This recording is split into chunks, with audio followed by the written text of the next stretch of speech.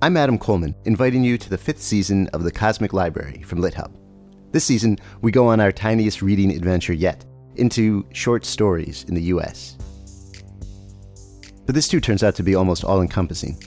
I think short stories are essentially brief encounters with felt life. That's Oxford literary scholar Andrew Kahn, who gives us a deep history of the short story. And we hear from The New Yorker's Deborah Treisman, who explains her work as an editor of short fiction. You know, if you are melding with another person, you don't turn that person into you, but you get to know the ins and outs of that person. So, and it's sort of like that. I always feel involved with the stories. We bounce around between the history and current life of short stories with the novelist Justin Taylor. The nice thing about it going out of fashion is that it really frees you up to relate to it in a different way. This being the Cosmic Library, we make sure to go way beyond U.S. short stories, too. Here's the Washington Post critic, Becca Rothfeld. A lot of Kafka short stories, I think, gesture at or describe sort of nightmarish geographies or architectures. And the actor Max Gordon Moore reminds us just how wild short stories can be, with a reading in its entirety of Wakefield, the intensely strange, classic Nathaniel Hawthorne story. He had contrived, or rather he had happened to dissever himself from the world, to vanish. Get ready for all that and more in a season about short stories, small windows into vast universes. It's season 5 of the Cosmic Library, available soon wherever you go for podcasts.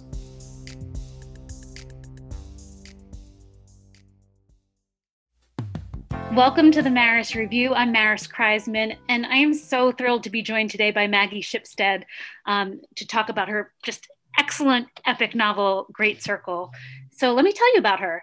Maggie Shipstead is the New York Times bestselling author of the novels Astonish Me and Seating Arrangements, and the winner of the Dylan Thomas Prize and the LA Times Book Prize for First Fiction. She's a graduate of Iowa Writers Workshop, a former Wallace Stegner Fellow at Stanford, and the recipient of a fellowship from the NEA. Welcome. Thank you. It's so nice to be here. Maggie, you've written the kind of book that I feel like so many people want to read, like, and that it's like one of the main things that people seek out, just like a big fat novel that you can get lost in. Tell me about the escapism of the book and the escapism in the book. So yeah, I love a big fat novel. And I wasn't necessarily planning to write one. I had written both my other books in under a year and assumed that that was just the kind of person I was. I would just magically write all my books in under a year. That turned out not to be the case. The first draft took me 3 years and 3 months. I started writing it in fall of 2014 and I sold it 2 years and 8 months ago, whatever year that was, 2018, I guess, maybe. Who can do the math? Yeah. And so of course we couldn't have seen the pandemic coming. And I think in some ways that's really changed the context of it as it's being published kind of this moment when people are getting vaccinated and things are, the light at the end of the tunnel is a little bit brighter. And I think everyone's really hungry for, freedom and a sense of movement. And those are the two things that really drive my main character, Marion Graves. She sort of has devoted her life to seeking and preserving freedom, which involves a lot of sacrifice. So yeah, it was a bit happenstance that the escapism is sort of as timed to this moment as it hopefully is. But as I was reading the novel, I kind of felt like, why doesn't everyone want to go into aviation today? Like there's the metaphorical meaning of flying, but there is also the very literal escape hatch that flying provides. Yeah, I really came to appreciate flight a lot more in the writing of this. I've never been like a big airplane person. I'm not a super nervous flyer, but I'm someone where when there's turbulence, I like grab the armrest really hard, like that kind of flyer. Sure. My brother is just leaving the Air Force after 20 years, and he used to fly the C-130, the big 4-propeller cargo plane, and he was one of those children who's just obsessed with airplanes, knew he wanted to be a pilot. And to me, that seems like a commonality amongst most of the pilots I read about or have met. They just know, there's just something about it. And so for my character, Marion, I think she's more as a child, she's really free range child. It sort of doesn't occur to her there are any limitations on her. She knows she wants to see the larger world. And so when she first encounters airplanes in the form of biplanes being flown by sort of traveling barnstormers in 1927, it's just like, oh, this is my vehicle to the kind of life I want. Which of course is a more complex proposition than she can imagine at the beginning, but that's sort of, it's her kind of thunderbolt or epiphany moment, I guess. If there's ever been a year to make the moms in your life feel loved and appreciated on Mother's Day, it's this one. I've missed seeing and hugging my mom regularly this year, and I know she feels the same. That's why I'm honoring my mom with a heartfelt, sentimental gift the whole family can cherish together forever. Storyworth. Storyworth is an online service that helps you and any mother figure in your life share stories through thought-provoking questions about their memories and personal thoughts. It's a fun new way to engage with them, especially if you can't be together in person. Every week, Storyworth emails your mom a different story prompt, questions you might never have thought to ask, like, what is some of the best advice your mother ever gave you? And if you could choose any talents to have, what would they be? Storyworth has helped numerous families learn about each other in profound, special ways, and their testimonials will practically move you to tears. There's no shortage of surprises when reading the weekly stories, and they make your family feel closer even if you're not together. After 1 year, Storyworth will compile all your mom's stories, including photos, into a beautiful keepsake book that's shipped for free. Give your mom the most meaningful gift with Storyworth. Get started right away with no shipping required by going to storyworth.com/Maris. You'll get $10 off your first purchase. That's storyworth.com/Maris for $10 off.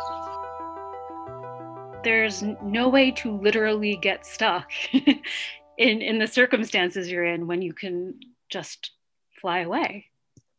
Well, theoretically, I mean, she learns that, you need money for flying lessons, sure, and airplanes don't grow on trees and they need fuel and you can't land everywhere. And so some of her life is just this process of like understanding the limitations, even of her sort of realized dream. And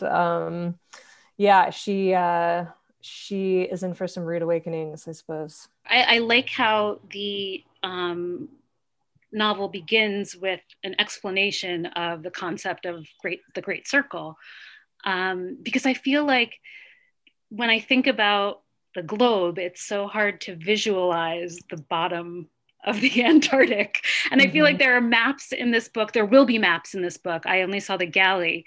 And it's just so hard to reorient one's brain to think about that.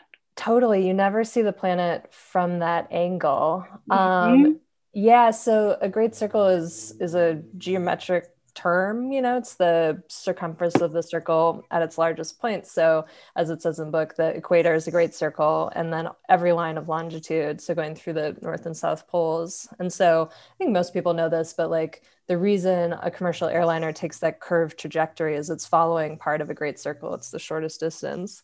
But yeah, Antarctica, I mean, I've been to Antarctica twice to two different sides of it. And even having done that, it's hard for me to orient it in relation to the bottoms of the continents. I really have to look. And that is one of the maps in the book, sort of shows on Marion's Around the World flight. She comes from South Africa, crosses East Antarctica to the Ross Ice Shelf, which will be meaningless to most people with good reason. And one of my sort of big challenges in constructing her flight was that in 1950, this sort of flight would have been borderline impossible. And the big reason would have been Antarctica. And there were no permanent bases there at that point.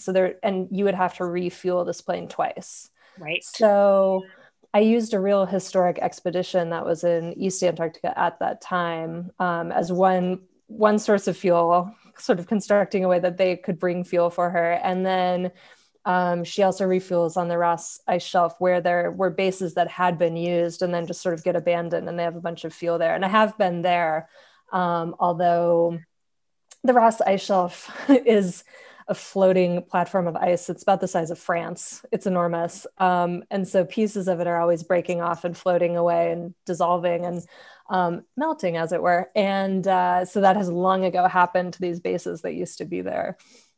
The novel reminds me that if you're interested in flying, then you have to be interested in water. And I wouldn't have drawn as tight a connection between Marion's start in life. She and her twin brother, are rescued off of a sinking boat, to the later stages in her life when she is flying above water so often. Yeah. I think it is difficult to wrap the way we travel now. Modern travel is so fast that it's difficult to wrap your mind around how dominant water is on the planet. Of course, we all learn it in school, we know, but yeah. My first so in 2012, right before Seating Arrangements came out, I'd been traveling for like 5 months and I was writing Astonish Me, and I was in Europe. And just to be extra, I guess, I took the Queen Mary 2 across the Atlantic.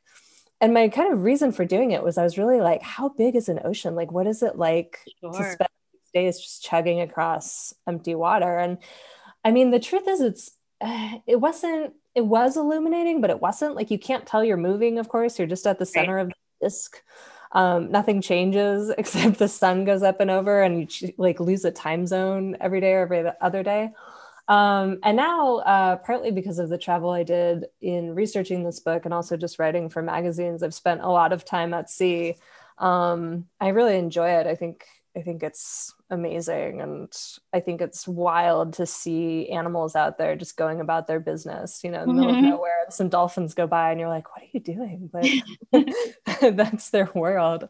But yeah, I mean, pilots just inevitably also have to deal with the challenges of flying over water. And lots of those early pilots in the 20s and 30s, when people were really paying close attention to flight, those were sort of a lot of the big milestones in aviation. Of course, Charles Lindbergh flying across the Atlantic. And if you see the Spirit of St. Louis in the Air and Space Museum, it's like a clothes basket. It's nothing. Like, there's nothing in the world that would make me fly across an ocean in that thing.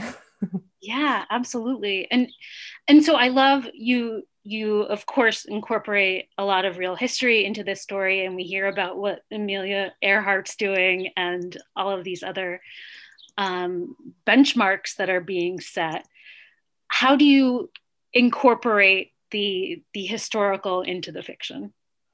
Yeah, it was important to me to sort of situate Marion in this real world context. So, and I did that in a few ways. Like there are these sections called the Incomplete Histories, where I'd sort of zoom through a long period of, in one case, I do one for, I know you've read the book, but for those who haven't, yes. I do almost a prehistoric history of Missoula, Montana, which is where Marion grows up, and kind of zip through the history. Or I do something similar with aviation. I had one for Antarctica, but that got cut in the edits, which was probably for the best, but still kind of sad. And then, I wanted to kind of acknowledge the existence of these real pilots. I think, in the years when I was working on this book and people would ask what I was writing about, and I would describe it, and the universal response was, oh, like Amelia Earhart. And it's totally understandable, but it's also interesting to me because at the time, again, in the 20s and 30s, there were lots of female pilots who were basically household names, who were like really, really famous. And Amelia Earhart's the only one who's persisted, as a Halloween costume and, his biography day in elementary school type famous person. And it's because she disappeared. Like, other people had comparable accomplishments, and hers were very real. But there's this kind of cottage industry around her vanishing that was kind of one of the sparks for the book, because I'm curious about this difference between disappearance and death. Like, often they are the same thing functionally, but we process them really differently. And I think it's overwhelmingly likely that Amelia Earhart crashed in the ocean and drowned. Like, these islands where she could have been a castaway are so far away from where she was. She had no fuel. That was the whole problem. And then something will surface every couple years and everyone like passes it around. And then like 3 weeks later, it'll be debunked, but nobody passes that around. And so it's perpetuated this sort of myth. And kind of a circus, like I almost, not to be a total curmudgeon, but I find it almost disrespectful that there's this whole like, what really happened? And it's like, she drowned. It sucked, like she didn't build a coconut house. And we have stories we want to tell ourselves, which gets us to the other main peg of your story, about the actress Hadley who's going to play Marion in a film. And before we get to her doing that, she has a lead role in what was a kind of YA fan fiction-y kind of Twilight-esque, if you will. Yes. And she even goes so far, and this is in her voice, not yours. She calls the people, the fans, crazy bitches, because they just want to believe in the story so badly that they're so invested in this fiction. Yeah. And that seems like what we're doing. We are doing fan fiction for Amelia Earhart, I guess. Yeah, that's interesting. I hadn't really thought about it that way. But yeah, it's true. I think, just to clarify, I actually would never say the word bitch about another woman. I hate that word. I wanted to clarify. I've read that section aloud. It was actually the first part of this book I ever read aloud, and it was at Bread Loaf like years ago. And I could kind of see people in the audience reacting as they said. I was like, the crazy bitches, just over and over again. But yeah, in writing about Hollywood, I mean, it was sort of a different integration of reality than I did with Marion, in that I was sort of purposefully borrowing from Hollywood tropes or real life stories. Like the character sort of has a Kristen Stewart-esque moment where she's sort of, she's been dating her co-star in this series, and the fans have sort of invested their relationship with all the fervor they feel about the characters. And it's just this unbearable pressure. And so she sort of publicly cheats on him, knowing she'll get photographed. And then there's also, there's kind of a Me Too moment, which I think was in the manuscript before the Harvey Weinstein news broke. But the thing is, like, I don't think anyone was surprised about Harvey Weinstein. Like, on the one hand, it was a huge bombshell, and on the other, like, everybody knew. And there's a reason, like, casting couch jokes exist and that sort of thing.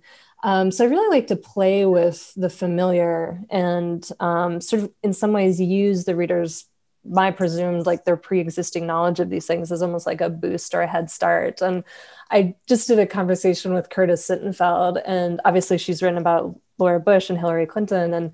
And the way she put it was that when she does that, she feels like it's the equivalent of when you're talking to a friend. And it's one thing if you're describing someone to them, you can kind of tell them about this person. But if you're talking about someone you both know, it's so much juicier and you have this commonality. And she was like, that's what I feel like I'm doing, is having this conversation about someone we both know. And I was like, yes, I'm going to repeat that as though I thought of it.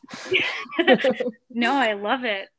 And then as a reader, we become more implicated because, well, I thought to myself, wait, am I the crazy bitch of reading this book? Yes. Definitively yes. Thank you for clarifying. But I do think it spoke to my expectations for what I wanted from the story and what a story's capabilities really are. Yeah, and one thing I thought about one thing Hadley says when she's talking about just this really passionate fandom that this franchise inspires, and she talks about how angry people get when they change one little thing or when the story doesn't give them exactly what they want. In some ways, fan fiction can be an outlet for this. Like, you want more of something from the story, so you write it yourself and make it true.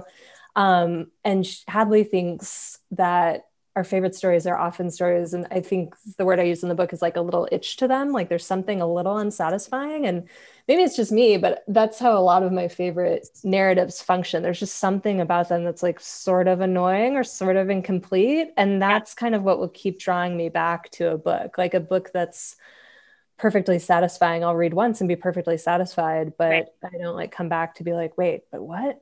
You know? And so tell me a little bit more about the juxtaposition between Hadley and Marion. And, you know, they have parallel stories in that their parents have either died or abandoned them. Tell me what juxtaposing their stories reveals about them. Yeah, so I don't outline or plan my books at all. I would if I could. It doesn't work for me. So I just have to kind of go and hope for the best. And so I was probably 3 weeks into writing Great Circle, and it was just kind of writing this like ship launch scene in 1909, and then sat down one day and wrote. The first section I wrote in Hadley's voice was this part where she publicly cheats on her famous boyfriend. And on the surface, that section has literally nothing to do with Marion Graves. There was no connection whatsoever, but I just knew this was the missing piece. And often to get momentum on a project, I need two components of some kind.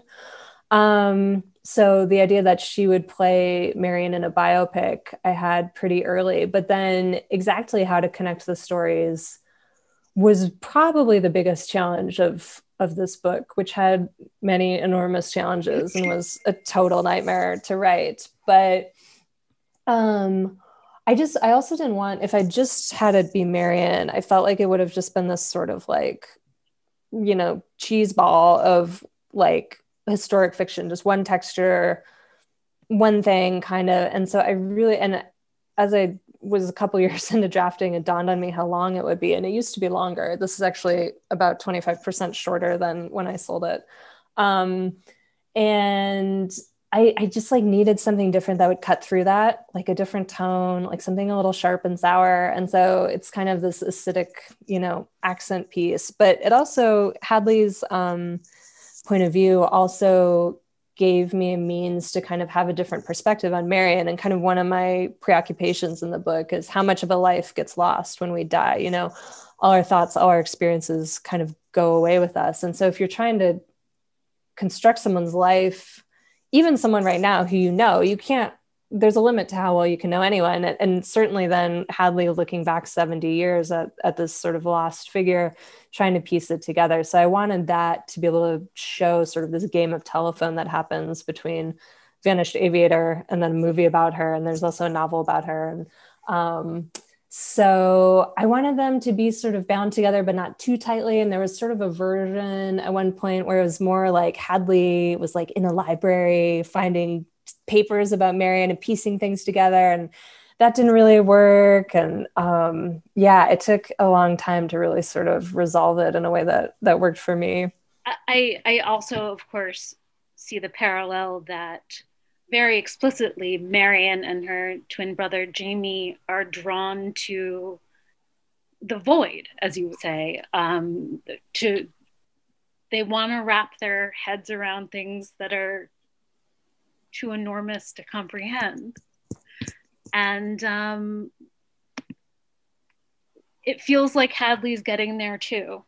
Mm-hmm. Yeah, I think so. When I was writing it, a friend of mine asked if I had to describe what the book was about in one word, what would it be? And I said scale. Mm-hmm. And it's exactly kind of what you're describing. Like, what's one life, the scale of one life versus the scale of the planet? What's the scale of one life versus all the lives being lived? You know, the planet versus geological time, all these things. And so I think Jamie and Marion, you know, as orphans, having had this brush with death as infants and the shipwreck, you know, they're sort of set up to be seekers, and their father disappears. And so to them, there's always this horizon with some answer over it, you know, like, where did my father go? What would have happened, or what would it have meant if, you know, they drowned as babies, that sort of thing. And so they're both sort of compelled just to go look for this answer to an unanswerable question. And that's part of what I thought about with Marianne's flight too, which she doesn't complete it, but if she had, what would that even mean? You know, the whole nature of a circle is that if you complete it, you're back where you started. And then what? Right. And the horizon just stretches out in front of you all over again.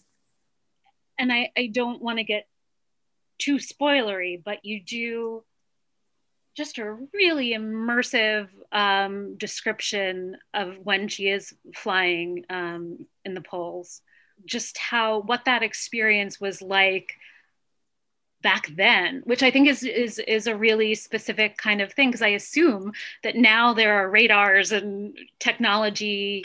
No, tell me. Well, I mean, yes. And flying this was true in the book as well, that there was a lot more navigational aids were present in the Arctic, partly because it's just convenient, you know, for getting from parts of North America to Europe, which in the war was necessary. Although even then it was a bit sketchy and they would sort of do it in legs. And now, you know, commercial airliners fly over the North Pole all the time, but not over the South Pole. It just doesn't make sense as a route. And part of it's because Antarctica is so far south. Like the continents all end further north than we think. Like there are human settlements to the north that are around like 70 degrees north, but 70 degrees south, like Antarctic trips from South America don't even go remotely that far south. Like most of them don't even cross the Antarctic Circle, which is 66 degrees south. So it's so far away. There's not much in the way of navigational aids. I think some of the big permanent bases have them, like McMurdo Station would have them. But I did a story for Outside Magazine in 2016, I think, and it was about the unit of the Air National Guard that does all our polar airlift. And it's just like they have to practice. It's really specialized flying because you get it's a weird visual effect, sort of the white snow and often the white sky, and you cannot tell. It's incredibly disorienting. And I knew I needed to go to Antarctica to write the book, which I did. I wrote A Modern Love about one trip, and then another was for a magazine assignment, but you don't go into the Antarctic interior. It's just, Sure. You can as a tourist, but it's prohibitively expensive. And so I was like, I really want to know what it's like to just like be on that ice sheet.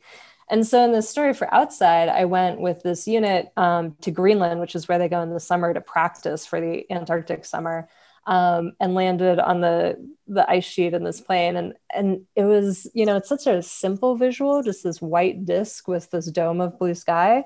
But the feeling of the scale of it was just like nothing I could have imagined. And this sort of weird feeling like you're kind of standing on the skin of a water balloon or something, because you're standing on thousands of feet of ice and just nothing in any direction.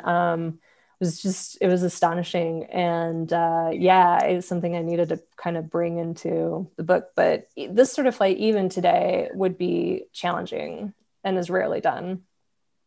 And then even as you describe your experience, then you have to take that extra step of actually translating it and writing it down into a form that people can understand and read. And that must have been really challenging.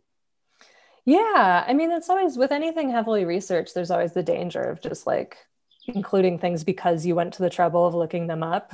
And so it's sort of like, how does this feel organic? What would actually be important to Marianne's experience? How do you make it clear to the reader what it would be like, and also why it matters? You know, like just some of the navigational challenges of the polar regions, like how your compass doesn't quite work correctly, and how charts it's difficult to visually represent this place where all these lines of longitude are coming together and everything gets sort of thrown out of proportion. And so that to me sort of also lends kind of a mystery or a distortion or something to these regions. It really does. And I felt upon reading it that I was disoriented too. So I guess yeah. And also doing the north-south flight, you get these wild changes in climate. Like you have these, islands in the South Pacific, and then you're in the polar night, and then you're in the polar summer. And it's just an epic sort of slice of the whole planet. Amazing. This has been so wonderful. Before you go, will you recommend a few books for us? Sure. I mean, there's so many books I love, and I'm always reading sort of a smorgasbord, but I thought I would recommend some of the books that I sort of think are sort of sisters to Great Circle, in that they're these epics and books that I looked to while I was reading. So I love The Signature of All Things by Elizabeth Gilbert, about a 19th century botanist who's also a world traveler. Life After Life by Kate Atkinson, structurally so interesting, how her main character dies and is reborn and has all these different tries at her life. And at first it felt like a video game, and then I thought it was exhilarating. Pachinko for family epic, Tale for the Time Being for sort of using unusual voices. And then one of my big inspirations for Hadley was Veronica by Mary Gateskill, which has this sort of intense first-person voice and this sort of porousness between past and present that I wanted to use. So all of those books I've read more than once and always go back to. That's wonderful. Thank you so much. Thank you, Maris. It was great to see you. You too. Thank you for listening to the Maris Review, and check the show notes for the books we discussed on here today. And please subscribe wherever you get your podcasts.